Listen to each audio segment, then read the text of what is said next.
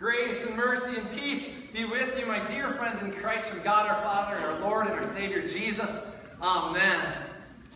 150 years. It's amazing that we are here 150 years after this congregation was chartered. As we begin today, though, I am just curious, by a show of hands, is there anybody here who is 150 years old? Okay, I just wanted to check we are an accommodating and hospitable place, because if anybody was 150, I would be telling Glenn to turn my microphone up so that you could hear me project nice and loud and clear. It's amazing to think over the last 150 years of all the technological advances, right? That I could just turn my microphone up. You think way back to the time of Jesus when he was preaching to the crowds, right? And the scriptures talk about how Jesus would preach to thousands of people. And isn't it amazing to think about how it is that the voice of Jesus was able to carry to all of the crowds? Do you know how he did it? Not with modern technology, but with his 12 decibels. All right. Thank you, Peter Pietolo, for that. All right. Those of you who know Peter. All right, moving on to something more serious. 150 years. 150 years. The Civil War had just wrapped up 2 years prior. Andrew Johnson was president. The Upper Peninsula of Michigan is a rugged and remote wilderness. This western Upper Peninsula was being developed for the sole purpose, mostly, of finding copper. Now, I don't need to belabor the point of the copper mining history. Most of you are familiar with that, but I will tell you, as you saw in the video, it was miners, German Lutheran miners. Those who were serving up at the Cliff Mine by Phoenix, Delaware area, and those down here in the Portage Lake District, that desired to have a Lutheran-trained pastor come and serve them. They desired to have a congregation. Those founding members of the church were these men and their families: Matthias Wiedenhofer, Frederick Vermouth, George Braun, Louis Zane, and Christian Bergmore. At that time, the Missouri Synod denomination itself was only 20 years old, and these charter members wrote to the Synod's first president, C.F.W. Walther, and through his coordination with the Michigan District President, I.E. Wibben, was sent here as the first pastor. I often wonder what life was like here in this area at that time. I can imagine that life was pretty difficult. I mean, we know that this still is quite the rugged and remote wilderness, especially in the winter. It must have been tough going. I suppose by the 1860s, the town centers were becoming more and more developed, yet it was still much different than it is today. If I were to ask you, what are the bare essentials that you need for survival? What are the bare essentials? I bet all of us probably would have the same kind of list, right? Bare essentials for survival: food, water, air, shelter. I'm sure you could add to that list and make it a little bit more granular, but food, water, air, shelter. And those earliest settlers probably had the same sort of list as well. Yet I believe that people do not just desire in life to simply survive. Unless you're forced into an actual survival situation, people don't just want to survive in life. People instead desire to thrive. To thrive.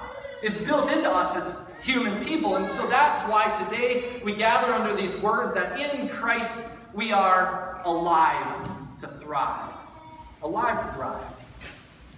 So if I were to ask you, all right, here's the basic essentials for living: food, water, air, shelter, but what is it for you that allows you to have a life that thrives? A thriving life. What would you add to that list? What allows you to have a thriving life? I've come up with a couple of examples that may differ our list from those who chartered this church 150 years ago. I bet for us, for a thriving life, we might say electricity and all of the things that go along with electricity, right? Well, if that's what it takes for you to thrive, you wouldn't have done too well 150 years ago, because electricity wasn't brought here for another 20 years after the founding of this congregation. Now, what about the telephone, perhaps? Some of the kids are looking and saying, that's a strange looking robot, right? A telephone, right? And if you were thinking that a telephone is what you need to thrive, to have that communication, to even have a simple telephone, you probably would have had to wait around 50 years. Now, for those of you who say that you can't thrive without a smartphone, well, you would have had to wait 140 years because the iPhone is only 10 years old this year. Think about that. And one last one, how about some modern indoor plumbing, right? If you want a little modern indoor plumbing, well, that too, you may have had to wait for another good 50 years or so, as modern plumbing wasn't really popularized until the 20s or 30s, they say. Now, some of you I know are still going to the bathroom out in the woods. This is the UP and all. Sorry, I shouldn't have said it like that. You know, what does it take for us to thrive, right? What does it take for us to thrive? Our definition is obviously different than those charter members of the congregation, yet there's one thing that we have in common. It's this church. This church. Those earliest settlers, they knew that they needed a church. They needed a church. Those earliest settlers of the Copper Country did not just want to survive, they wanted to thrive, and in order to thrive, they found it necessary to create a church. And why was this? Because God, throughout time, has always commanded His people to gather together. And why does He command His people to gather? Because where His people gather, God guarantees that He is going to show up. And when God shows up, stuff happens. When His Word is proclaimed into our lives for our forgiveness. When His sacraments are given to us for the forgiveness of our sins. When God's people gather together in all humbleness and sincerity, He gathers us together as a family of Christ. That's what those earliest settlers wanted, and here we are today.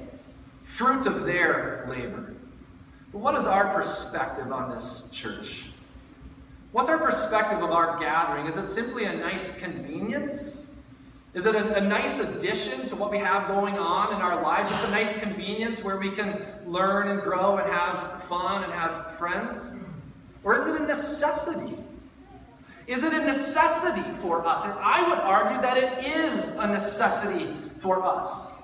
It's a necessity for us in our lives to gather together as God's people because Jesus shows up. Jesus shows up here when His Word is proclaimed into our lives, mine included, for the forgiveness of our sins. Jesus shows up in the waters of holy baptism to claim people as His very own. Jesus shows up today in His very body and blood for the forgiveness of our sins. Jesus shows up when His people embrace one another with a heartfelt hug in times of joy and in times of adversity. Therefore, if we're honest, the church does not just exist for us to thrive, but it also exists for us, I would say, even to survive. And it's not just about a building, it's about people. As Pastor Paul mentioned, this church has had a couple of different buildings. But it's always been about the people. The church exists where God's people gather together to have His Word proclaimed and to receive the sacraments. Pastor Paul read for us from John chapter 15 a little bit ago. And we heard there Jesus speak these words. Abide in me and I in you. As the branch cannot bear fruit by itself unless it abides in the vine, neither can you unless you abide in me.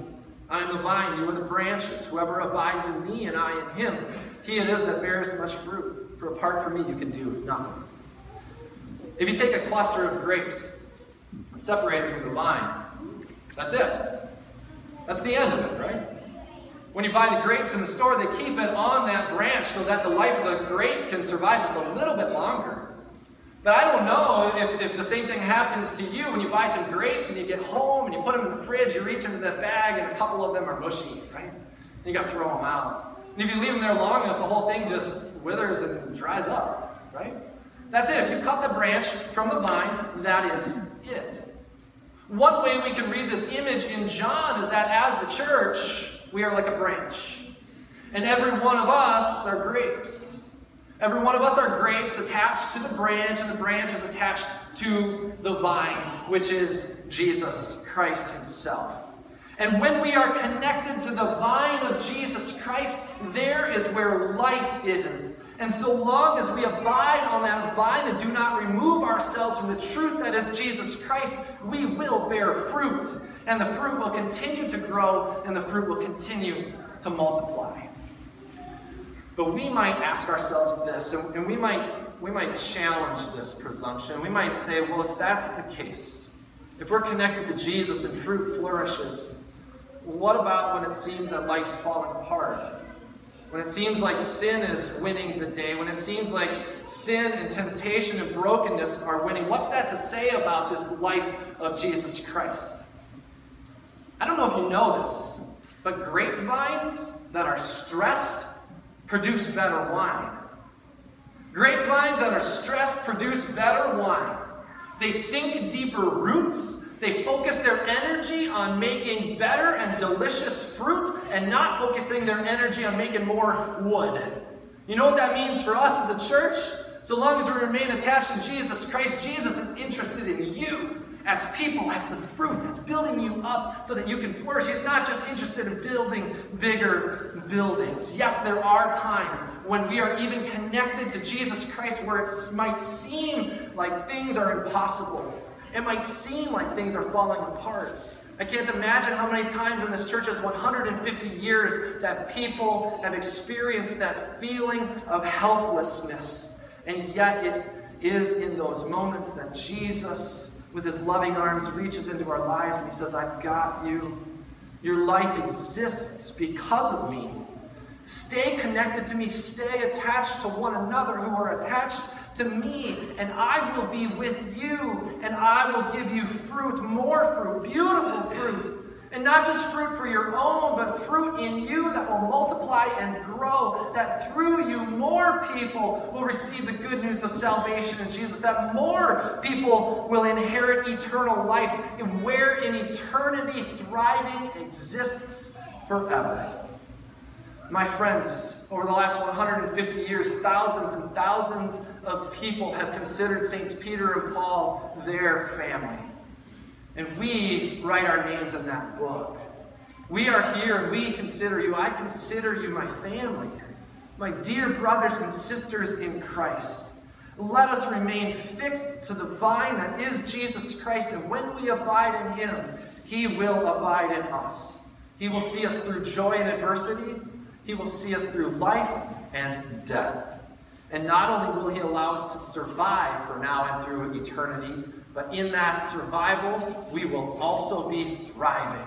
And that is why, for the next 150 years, it is my prayer that you would know that in Christ we are alive to thrive. In the name of Jesus, amen.